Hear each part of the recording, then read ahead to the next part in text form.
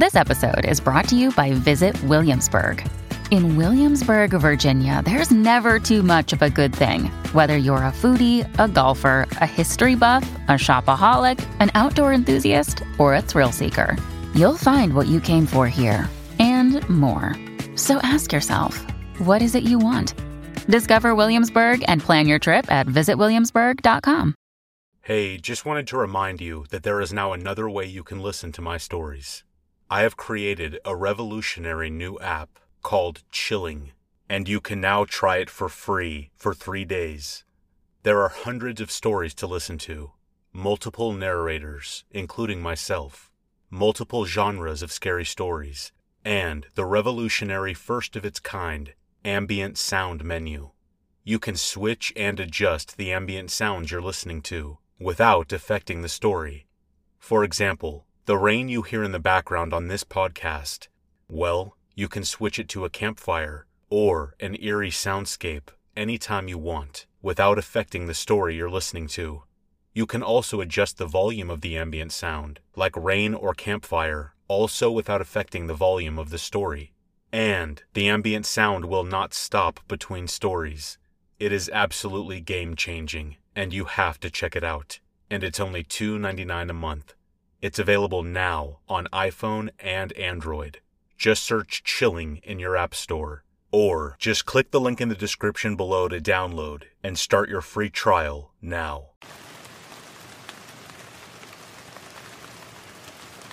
I want to start off by saying that I have never told this story to anyone. It all started about 2 weeks ago when I moved into my new apartment. I was all moved in and everything because I live alone, so I didn't really have much stuff to unpack. Later that day, I grabbed my purse and keys to go to work for the day. I was walking to my car when I saw someone start to approach me. It was a woman who looked to be at least 45 to 55 years old. It was very obvious that she was a smoker. She also looked sleep-deprived, skinny and frail. She had very noticeable eye bags that seemed to get worse the more I looked at them. "Hello, miss. You must be the new neighbor," said the old woman with an extremely damaged voice, caused by years of smoking.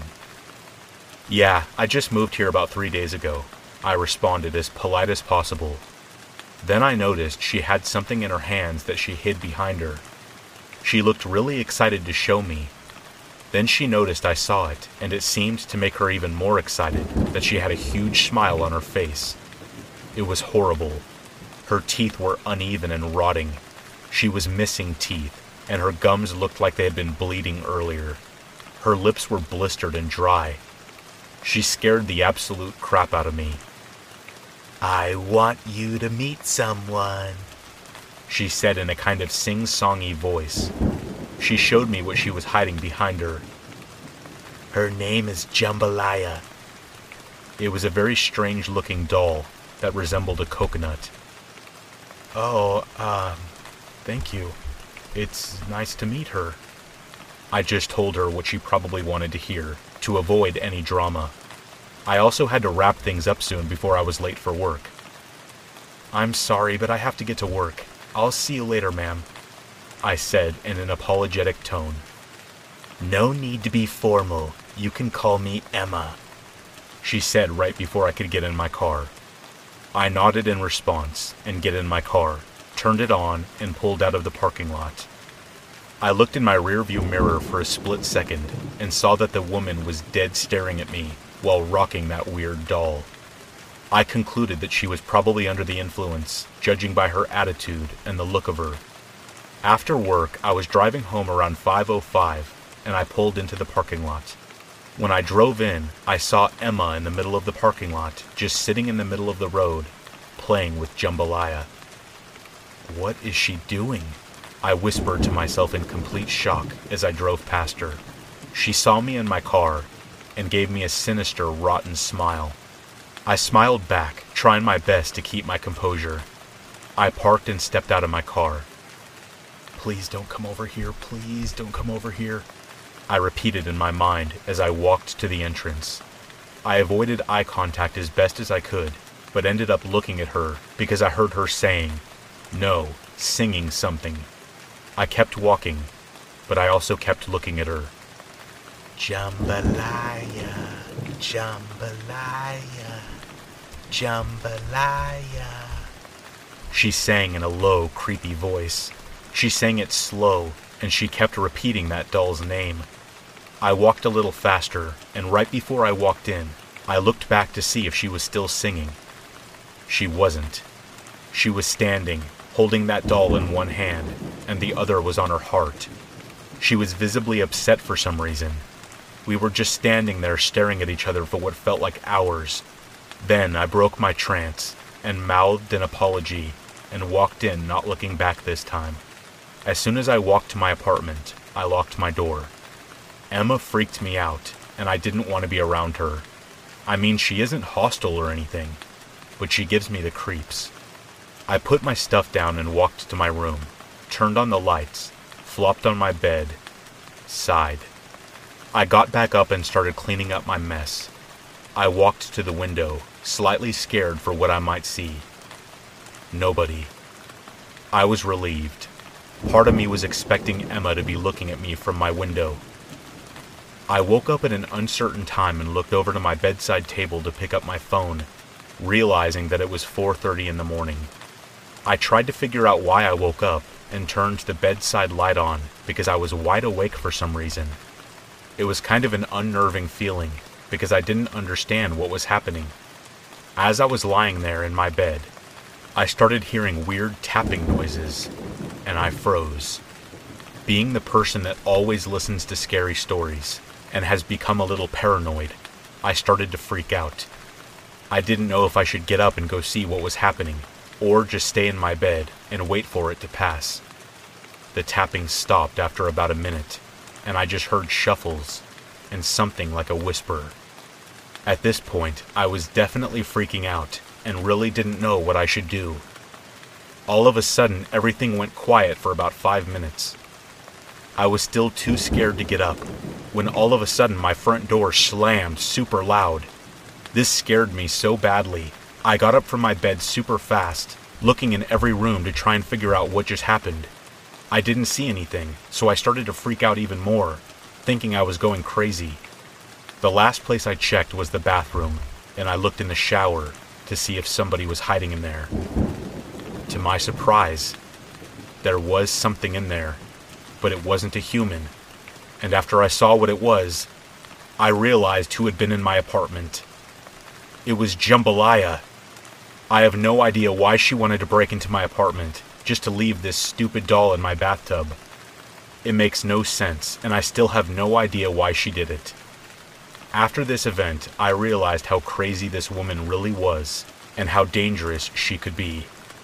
How was she able to break into my apartment, and how long was she in there for? And what exactly was she doing, other than just leaving a doll in my bathtub? That morning, I looked around the whole house trying to figure out just how she broke in. After about 10 minutes of searching the house and checking every door and window, I noticed that my bathroom window was unlocked and even still opened ajar. This freaks me out so much, and I instantly became mad at myself for forgetting something as important as walking all of your windows and doors to make sure they're locked. I knew right away this is how she managed to break in, and she must have just went out the front door because it was easier. I went to the apartment manager and staff and explained everything that had been going on and how I would possibly be moving out soon due to this crazy person I was living next to. Thankfully, they understood my situation and said that they would be talking to Emma about what had happened. They offered me next month's rent for free if I stayed. I decided to accept this offer since I had just recently moved in and didn't have a lot of money. Around a week later, after nothing happened, I heard from the apartment staff that Emma was getting arrested and possibly getting sent to a mental ward.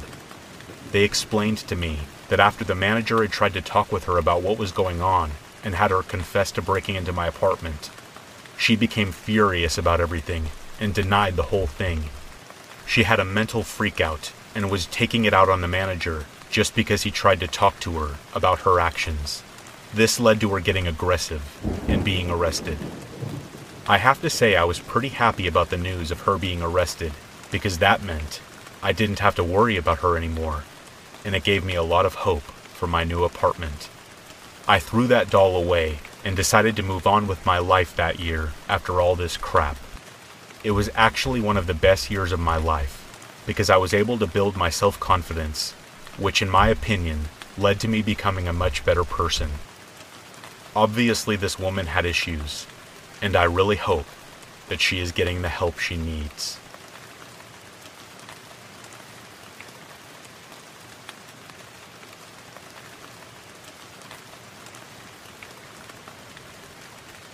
One night when I was around 7 or 8, I had a very strange nightmare. At that age, I was a latchkey kid, which means when I got home from school, I was there alone for about an hour or two until my parents or older siblings got home. I loved the house I grew up in. It was awesome, but dang it, it could be creepy at times. It was not that well made to begin with, and my parents built most of the added-on rooms themselves. It was a large 2-story house that sat on an acre of land, but it was not in the best part of town, as it sat on the outskirts of a quickly growing city. I tell you this because in my dream, I had just got home from school. Like normal, I locked the locks we had on the door and went to put my backpack in my room. Only after I turned around from locking the door, I stopped. I felt something was different. I felt there was someone here. Someone in the house. Worse, I knew they were watching me. Even though it's over 20 years since I had the dream, I recall very clearly standing still and trying to listen for any odd sounds, trying to listen for footsteps or breathing or anything that would be out of place. But all I heard was the creaks and groans of the house. Very scared, I started to tiptoe about. This was before there were cell phones, and there were not any neighbors that I knew well enough that I could go to, at least any that would be home. And at that age, I don't think I knew my mom's phone number, let alone one of my parents' work numbers. The only thing I could think to do is if I saw someone in the house, I would run outside and keep running until a grown-up helped me. So, I went upstairs slowly and quietly, poking my head just above the stairwell to see if there was anyone there. But no one was there. But the feeling of being watched continued. I looked at each room upstairs, knowing that whoever it was watching me. As strange as it sounds, doing this made him feel even closer. It made me visualize in my head a dark outline of a man that was here with me. After checking every room, I traveled back downstairs. At this point, I was so scared that I almost was in tears. Then, I saw that dark outline in the corner of my eye. In reaction, I turned to look at it. But when I did, there was nothing there. I even did a 360, thinking that he must have moved. But there was no one there. Then, I saw it again out of the corner of my eye, but this time on the other side. Once again, I turned to look, but there was nothing there. Now, at that age I was a kid. A true kid that got scared, played with Ninja Turtles and watched Ghostbusters. I wasn't psychic, nor did I talk to ghosts or anything like that. So when I kept seeing that dark shape out of the corner of my eye repeatedly, I did the only thing I could think to do in my scared state. Run. When I entered the living room, I somehow knew it was behind me. Not sure why I knew it was there, as I don't remember feeling heat or hearing breathing. But I knew it was there. So I took off running. Being a stupid kid, I didn't think to run towards the right side of the room, which would lead to the back of the house where the back door was, but I ran towards the left side of the room, because it led to the closest room that I knew had a lock, which was the downstairs bathroom. I ran as fast as I could, feeling that figure behind me, inches away. I ran into the small hallway, in which the bathroom was at the end. As I ran, the darkness was sort of overtaking me. Now that I'm older, I can relate it to how a butterfly net is when you swing it in to grab a butterfly. It was overtaking me as I ran, and I could see it at both sides. This whole bit would have lasted maybe 3 or 4 seconds total, but to me, it was slowed down. Just as I ran inside the bathroom and past the door frame, hands grabbed my neck. Strong, cold hands wrapped around my neck. Instantly I went cold and everything stopped. Everything went black. This is when I woke up. When I woke up, I screamed. Not because I just had the worst nightmare of my life, but because someone was holding me tight. My mother was sitting on my bed, having grabbed me in a hug, and was rocking me back and forth. Now I know this may sound creepy, but it wasn't. She was scared and crying. Here's what truly makes this memory creepy. She had a nightmare too.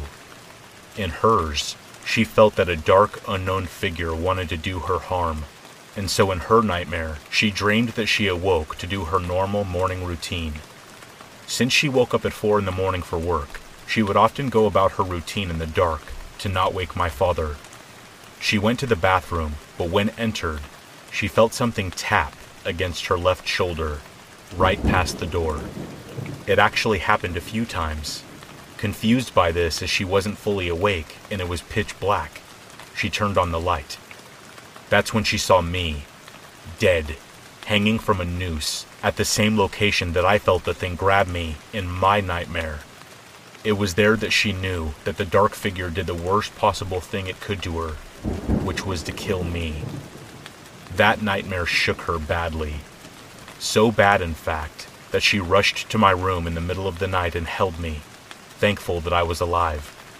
She described it in the same way that I did, that it was the most realistic dream she ever had. Neither of us went back to bed that night.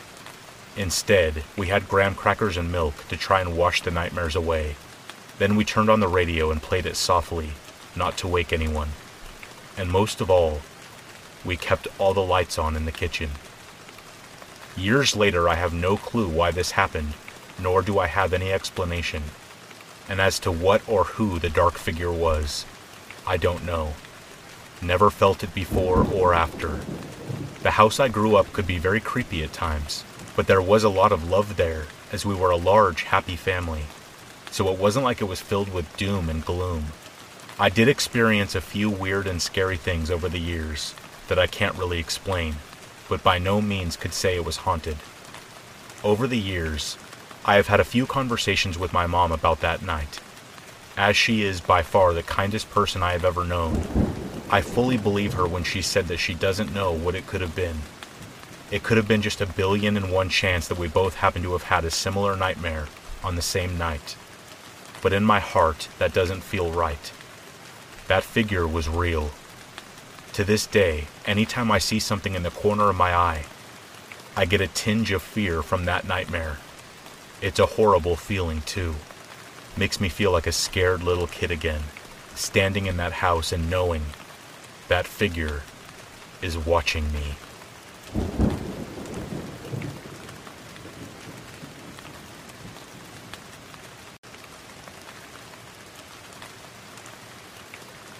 Fresh out of college in 2010, I purchased my first home for me and my young son. The woman who lived there before me died of heart failure in her 50s. Soon after moving in, we found a stray skinny puppy who had a horrible skin infection and just needed a lot of love and care. We took him in, named him Crypto, and nursed him back to health. He was a great dog, so protecting and adventurous, but incredibly loving and sweet to everyone.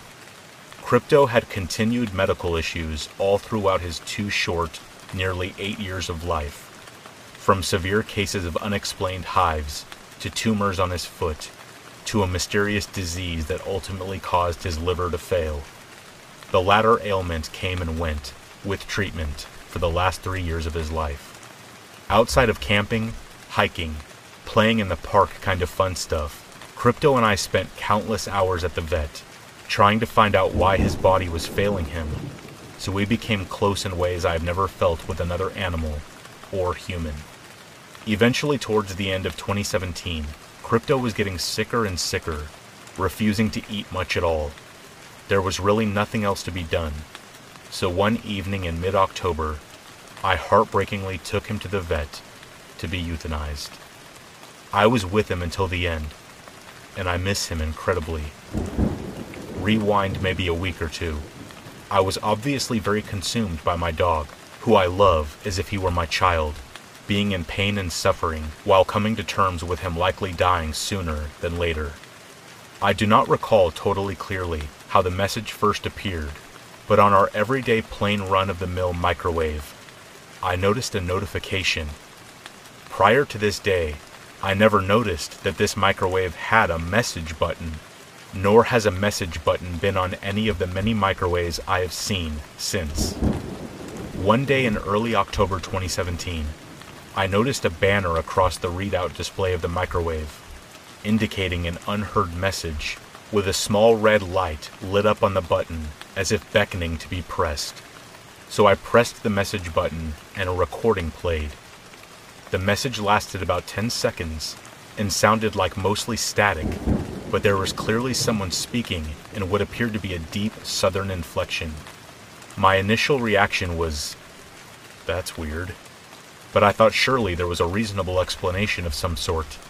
The microwave had been in the house when I moved in 7+ years earlier, so who knows what was on it before me. Maybe there was a power blip and the microwave malfunctioned, so it brought up some old message someone recorded a long time ago that somehow got stored on the microwave. But who knows? Why is there even a message button at all? But I had my dog to worry about, so I put the microwave static message out of my mind. But not before telling my boyfriend, who had just moved in with us a few months earlier. After hearing the staticky voice in the microwave, he became somewhat obsessed with deciphering what the message said. He would wake up and play the message, come home from work and play the message over and over, thinking that he was picking up words here and there. I could not muster the energy to be as enthusiastic as he was, even though I definitely found it to be very odd. My beloved dog was dying, and that was all I could feel and think about outside of normal life. Fast forward back to one of the hardest days my son and I have had together. My boyfriend was working late, so by the time he came home, I was fully wallowing in my grief feelings of loss and perceived failure as a first-time dog mom. But he was right back, obsessing over this message in the microwave as usual. After a while, I make my way into the kitchen to ask him to please come hang out with me. When I walk into the kitchen, he looks at me and stone-faced tells me that he knows what it says. I'm like, okay, what? But he doesn't want to tell me. I told him he needs to tell me and that I want to know now because he is acting like something is wrong. Like, what could the message possibly say that is so terrible that he doesn't think I should know now, when before he wanted to know so badly? Eventually he tells me to just listen for myself, and I will hear it clearly.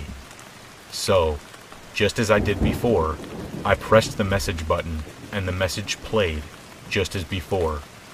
But this time, there was not the overwhelming static. This time, the recording played a deep drawl of a man's voice, clearly state matter of fact, as if he was telling you what he had for lunch. "That feller right there, he is going to die soon." To this day, I have no explanation as to how the message got in the microwave, or why there was even a message button at all. I can also not explain why suddenly that night the message came through so clearly, after the hundreds of times my boyfriend had played the recording in the days prior. No one in my direct family or circle has a deep southern drawl like the one I heard, so I am certain it did not come from anyone I know. We have speculated over the years, sometimes rationally, other times less so, but this is one of the few experiences in my life my boyfriend and I both just do not have a reasonable explanation for. Was someone in my house? Or something less reasonable?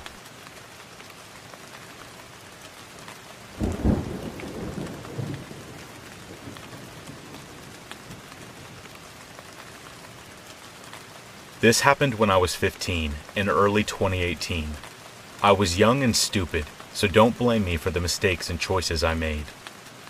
When I first met him, I honestly didn't think we were related at all. All of my family has light tan, dark brown eyes, and the same sharp nose.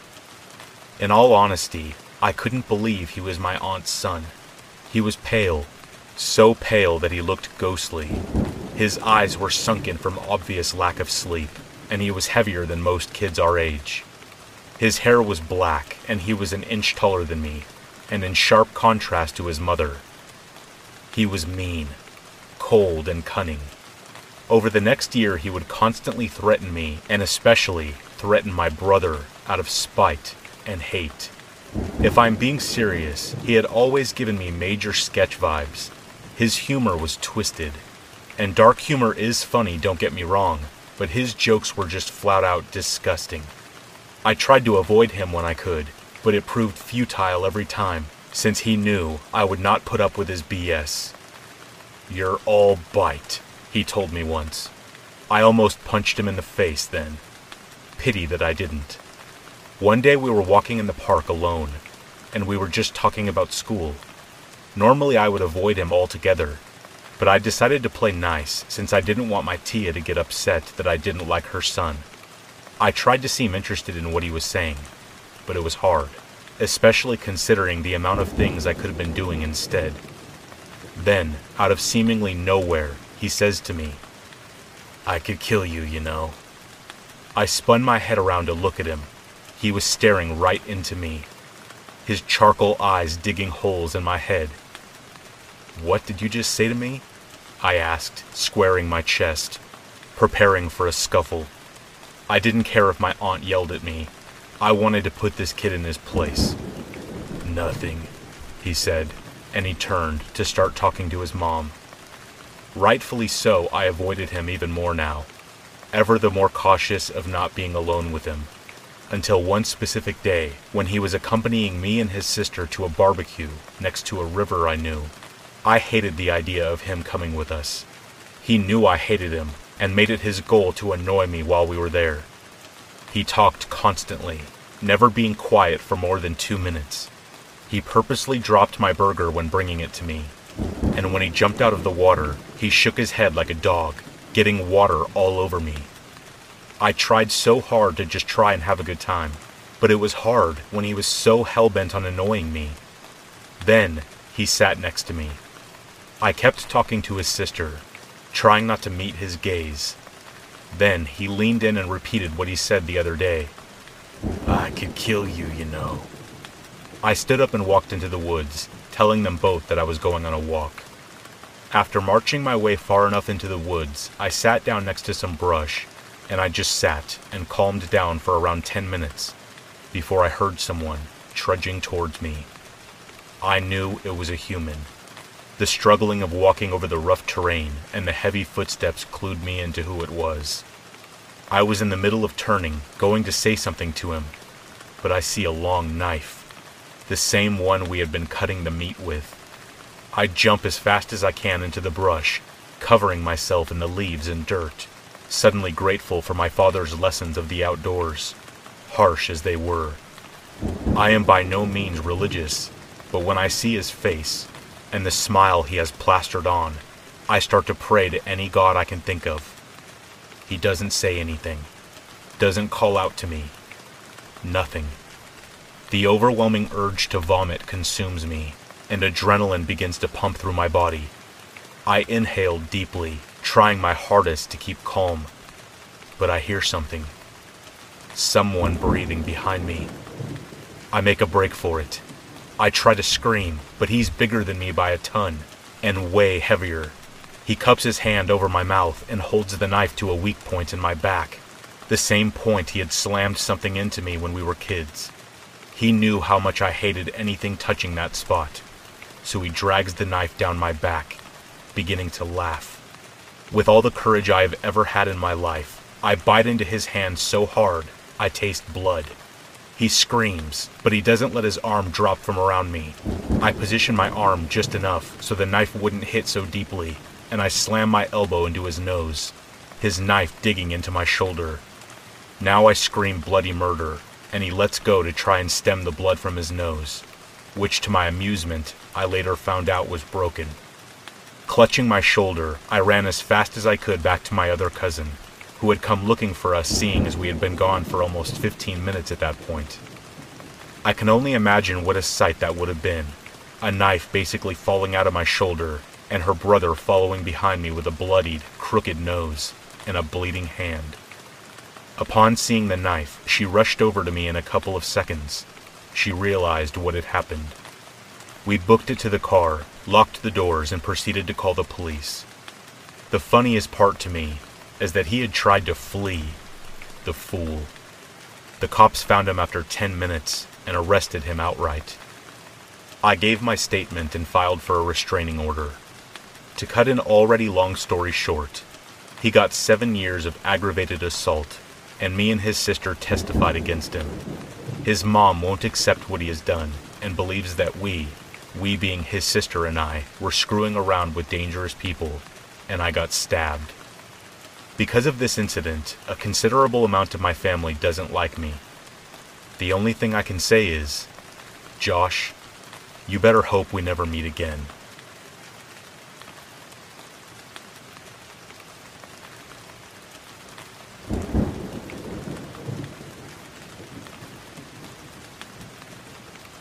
This story takes place in the summer of 2017.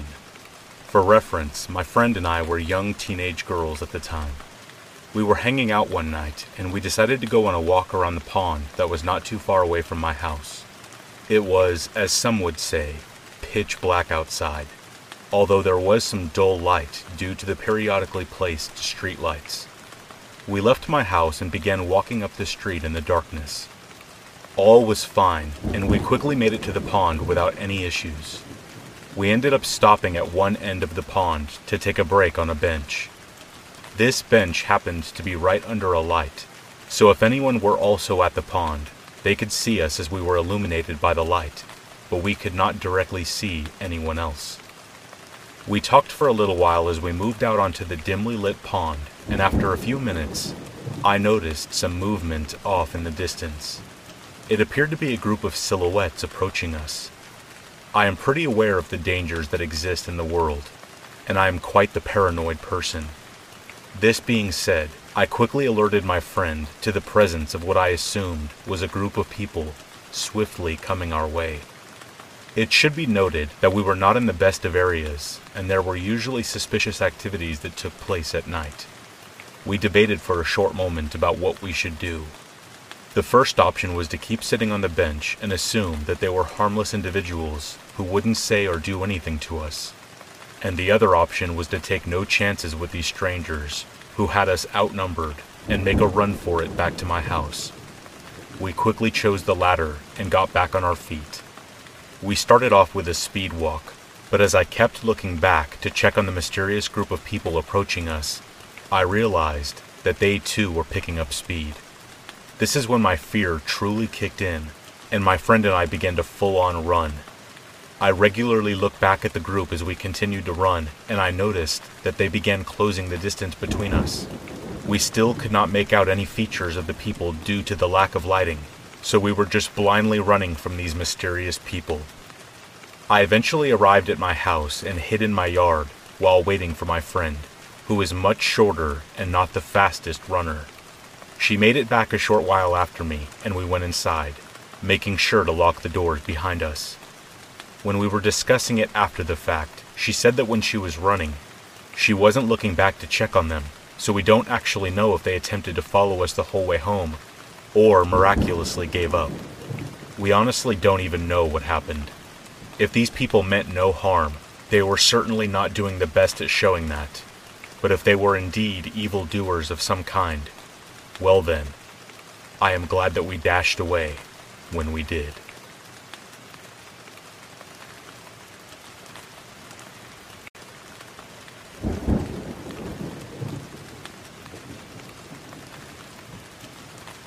Now to start this off, I'm a 29-year-old man, and 3 times a year I head up to the Georgia mountains to camp, fish, and have a great time. But after the last trip, I doubt I will ever go again.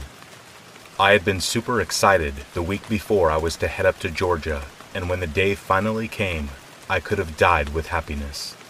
I loaded up my dog buddy and all my gear and started the trip. About an hour into my trip, I saw a road that I have never seen before. I decided I would take an hour to look around and go back to the main road. I lost track of time, and before I knew it, the sun was setting. I grabbed my gear and my buddy, and we hiked about 10 minutes before finding a nice clearing in the forest. I set up camp and looked around. I saw a small, man-made trail leading into the dark trees, and decided that me and my dog needed a walk. I grabbed my walking stick, Buddy's leash, and a headlamp, and we headed onto the trail. I knew something was wrong when I couldn't hear a single insect or animal. My dog and I stopped at a little creek, and that's when I saw something terrifying. 2 eyes reflecting from my headlamp. This person was really tall, looked to be about 7 feet. My dog is usually very protective of me, but instead of barking, he whimpered and peed on my leg. I have never seen him act like this before. He has seen bears before, and has scared mountain lions away, but he has never gotten scared like this. As Buddy kept whimpering, I felt terrible, like this person hated me, and they could rip me to pieces if they wanted to. Then, they made the scariest noise I have ever heard. Imagine a maniac screaming. My dog and I bolted back to our camp.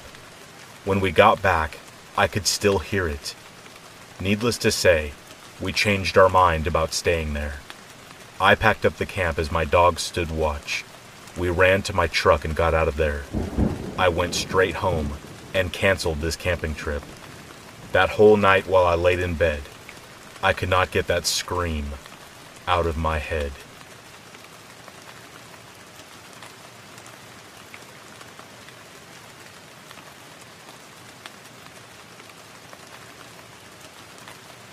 This happened a long time ago, about 40 years ago. So this was back before cell phones or Google Maps, or debit cards or any of the traveling conveniences of today's world. So when you traveled by car, you were at the mercy of printed road maps, phone booths if you needed to make a phone call, and whatever cash you had on you before you started your trip. I am a 60-year-old female, and this is what happened when I was about 18 years old. My sister Mandy, who was a few years older than me, and one of her friends, Jane, and I decided to take a road trip from Dallas to Houston to attend a Bruce Springsteen concert. Jane knew one of the roadies, so we were going to get backstage passes, and we were going to actually get to meet Bruce Springsteen. We were so excited. We decided to drive to Houston on the Friday night before the Saturday concert, and we were going to stay in a cheap motel for the weekend. We were young and broke, but this was Bruce Springsteen, so worth the cost of the motel. We wanted to be rested and already there to get to the concert early and possibly see the band before the show. And we also did not want to have to drive back after the concert, as we would be out late, hopefully, in our crazed minds, partying with Bruce and the E Street Band. We were in Jane's car for the trip. She had recently gotten a new car, plus hers was the only car of the three of us that was in good enough condition to make the trip. Mandy and I always had rat traps for cars back then. So we started off at around 7 p.m. that Friday night, and we were in very high spirits. What a weekend this was going to be. We were jamming and laughing and having us a good old road trip. About 2 hours into the trip, which was halfway there, we heard loud knocking noises coming from the car engine. We immediately turned down the music and strained to try and figure out just what the heck the noises were. Then, all of a sudden, we heard a loud bang, and the car engine died. We were freaking out, as we had been tooling down the highway at 60 miles per hour, and then it just stopped. Thankfully, the roads were empty, and there were no cars behind us, so Jane was able to just pull off to the side of the highway as the car was losing momentum. We all got out of the car on the passenger side next to the woods. Jane popped open the hood, but it's not like any of us would have known what to do anyway. It's just something you do, right? The engine was smoking, and it smelled horrible. Bad oil smell. We had no idea what to do. Here we were, 3 young girls on the side of the highway, in the middle of nowhere, I might add, and we had no way to get help unless it was offered by a stranger. We knew that we were too far from the exit behind us. We had not seen an exit for quite a while, and we had no idea how far it was to the next exit. Too far to walk anywhere, more than likely. Not that it would have been safe to walk on the side of the highway anyway.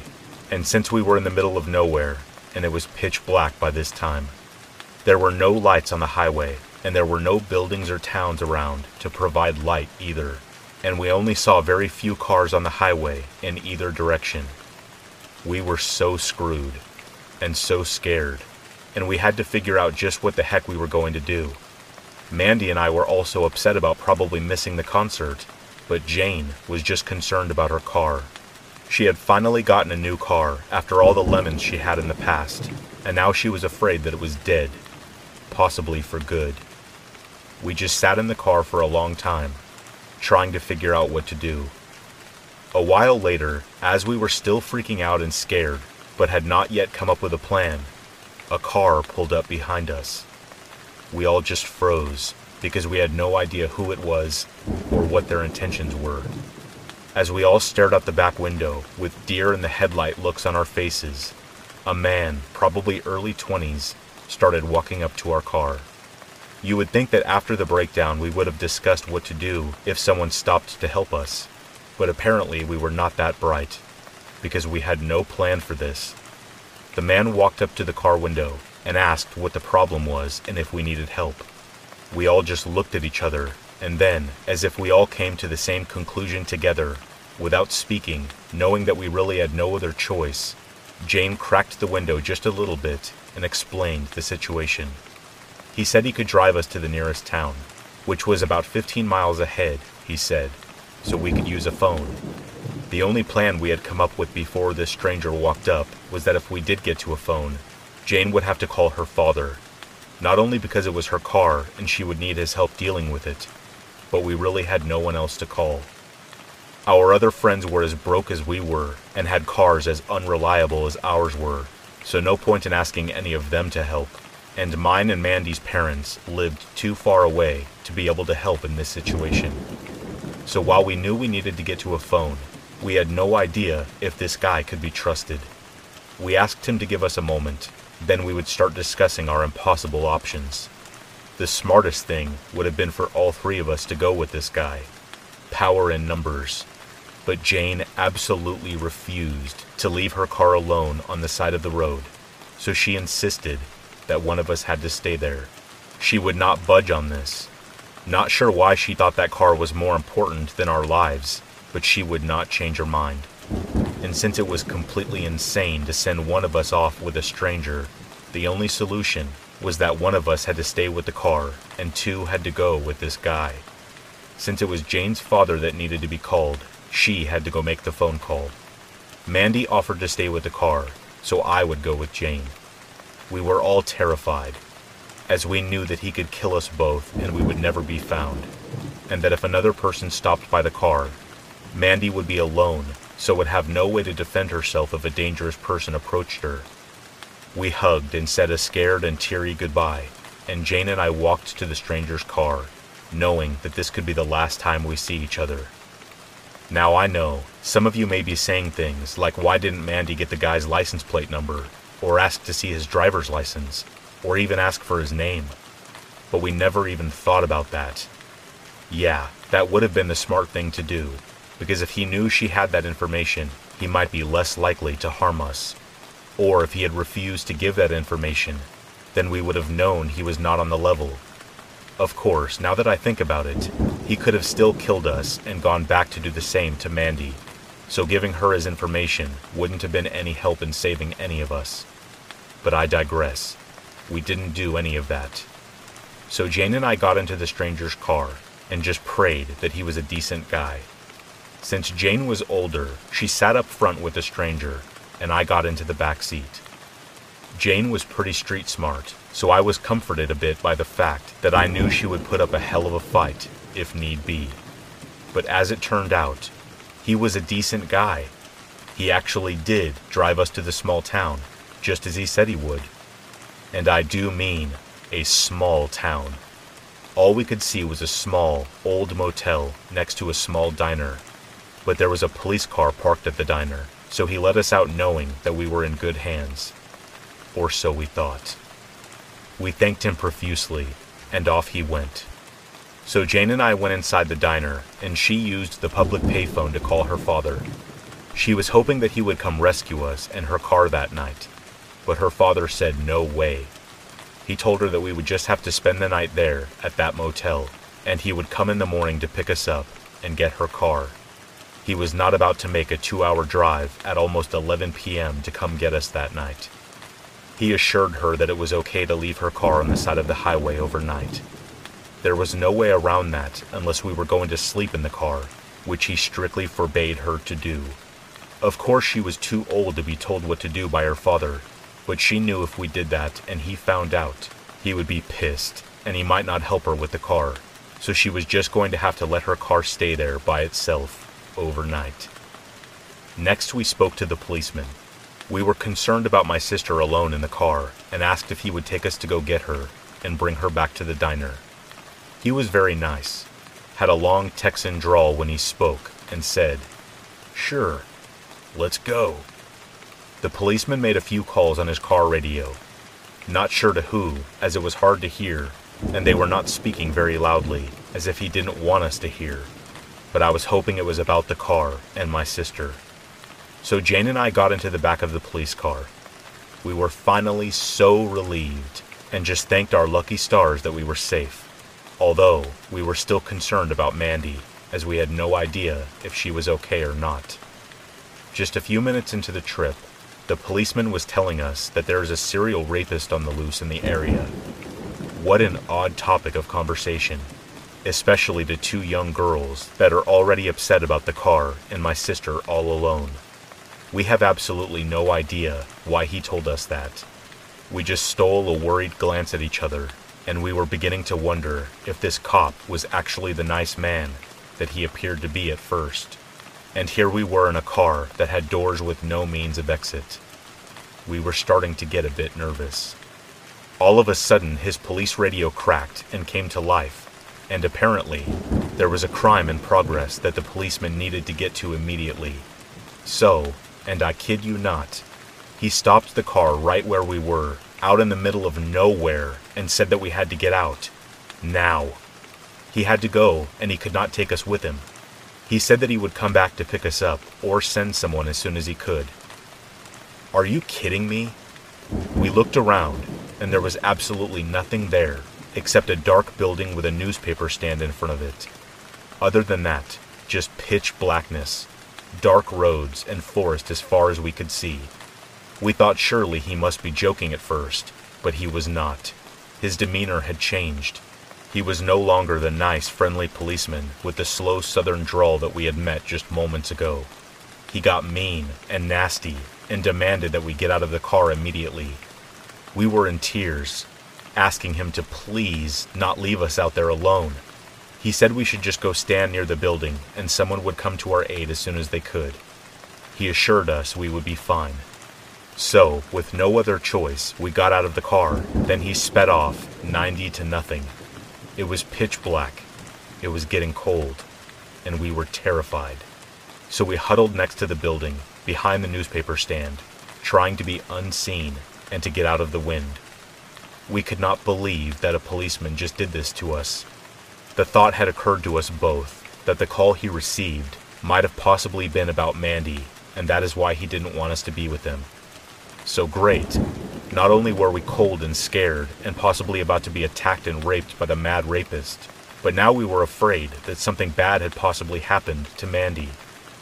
About 15 minutes later, a semi-truck hauling wood or something on a long flatbed behind his truck stopped directly in front of the building that we were crouched beside. We were terrified, as while he seemed to be fiddling with the load on the back of his truck, so actually might have had a legitimate reason to get off the highway and park here, he kept looking over in our direction, and we knew he must have seen us. We thought we were about to be attacked by a maniac truck driver. We were hoping he would just drive away, but then he started walking toward us.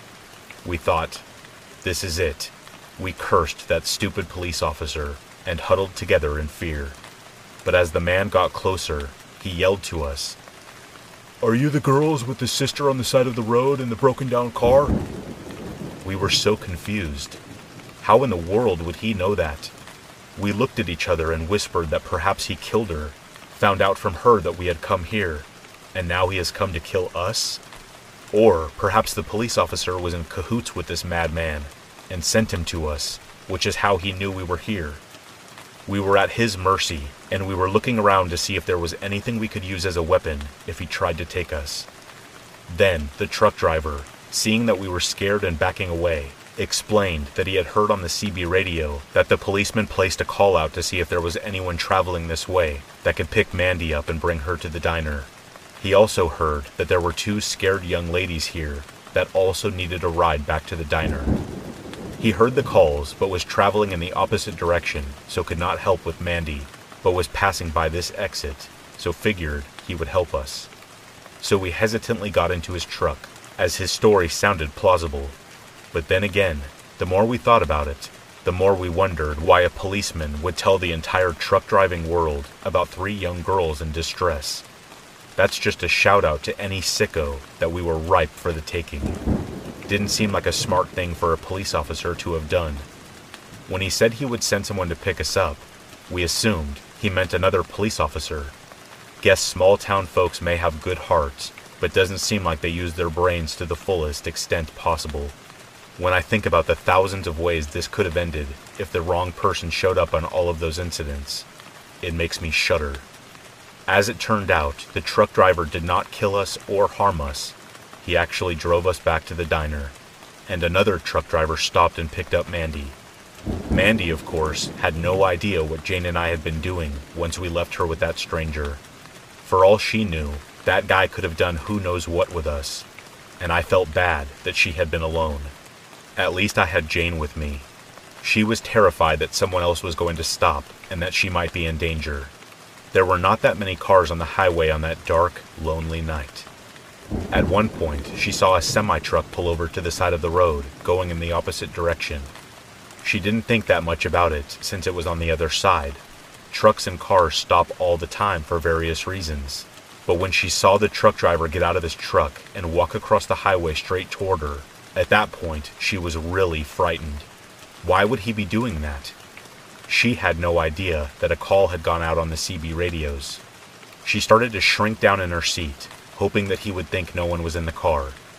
But he kept coming. When he was finally at her window, she had something in her hand for a weapon. I think it was a hairbrush or something just as useless, and she just very slightly cracked the window so she could hear what he was saying. He asked if she was Mandy. What? She was so confused as to how he knew her name. Crazy thoughts went through her head in just a few seconds. Did that stranger we went with have a crazed buddy who was now coming to harm her?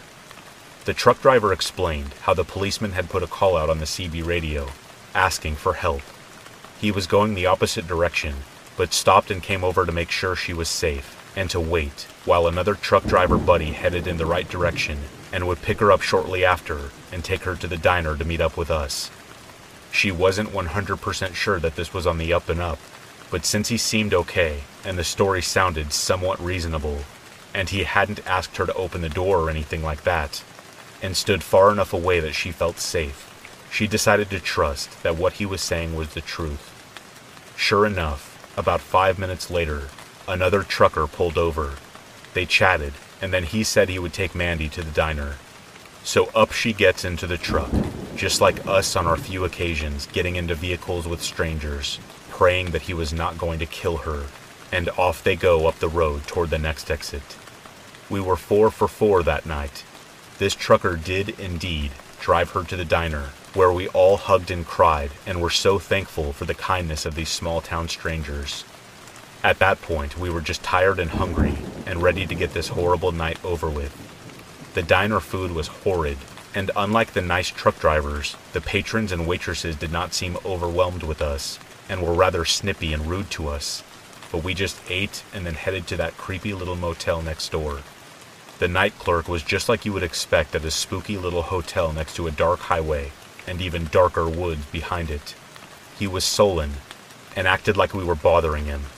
We asked for a room with double beds. He gave us a key to a room, but the key would not work. So we had to trudge back to the front of the motel. All 3 of us went together. We were not splitting up or leaving anyone alone anymore that night, and he was not very happy with us at all. He gave us another key to the room, and after a bit of working, we finally got the door open. there was only one double bed. So back to the front of the motel we go.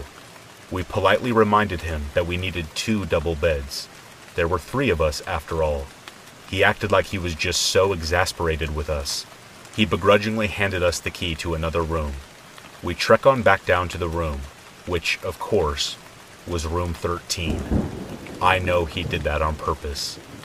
We opened the door, again with a tricky lock, and, of course, there is only one double bed. Wow. We went back again, because now we were pissed. We need 2 double beds, please. And he said in his surly manner, we don't have any rooms with double beds available. He said there was a fold-up cot in the closet. Nice. We were just too tired to even worry about it, so we made our way back into room 13 and just wanted to get some sleep and lament about how we were not going to get to that concert. But we started looking around and realized that this room was so nasty, and we saw some roaches. We just laid on top of the bed and cot in our clothes and prayed for this night to be over and for morning and our sanity to come. Jane's father did arrive early the next morning. He called a tow truck. He took us home, and we were so happy to never see that Hodunk town ever again. And in case you were wondering, no, we never did make it to Houston for the concert. Really bummed about that. And the cause of the engine mishap? Apparently Jane's brother had filled up the oil in her car before we started on our trip, and was haphazard about the whole thing. Got oil all over the engine, thus it heated and caught fire. I imagine engines are made differently these days, so things like this don't happen. But back then, her brother's laziness could have cost us everything. We just felt lucky to have made it out alive.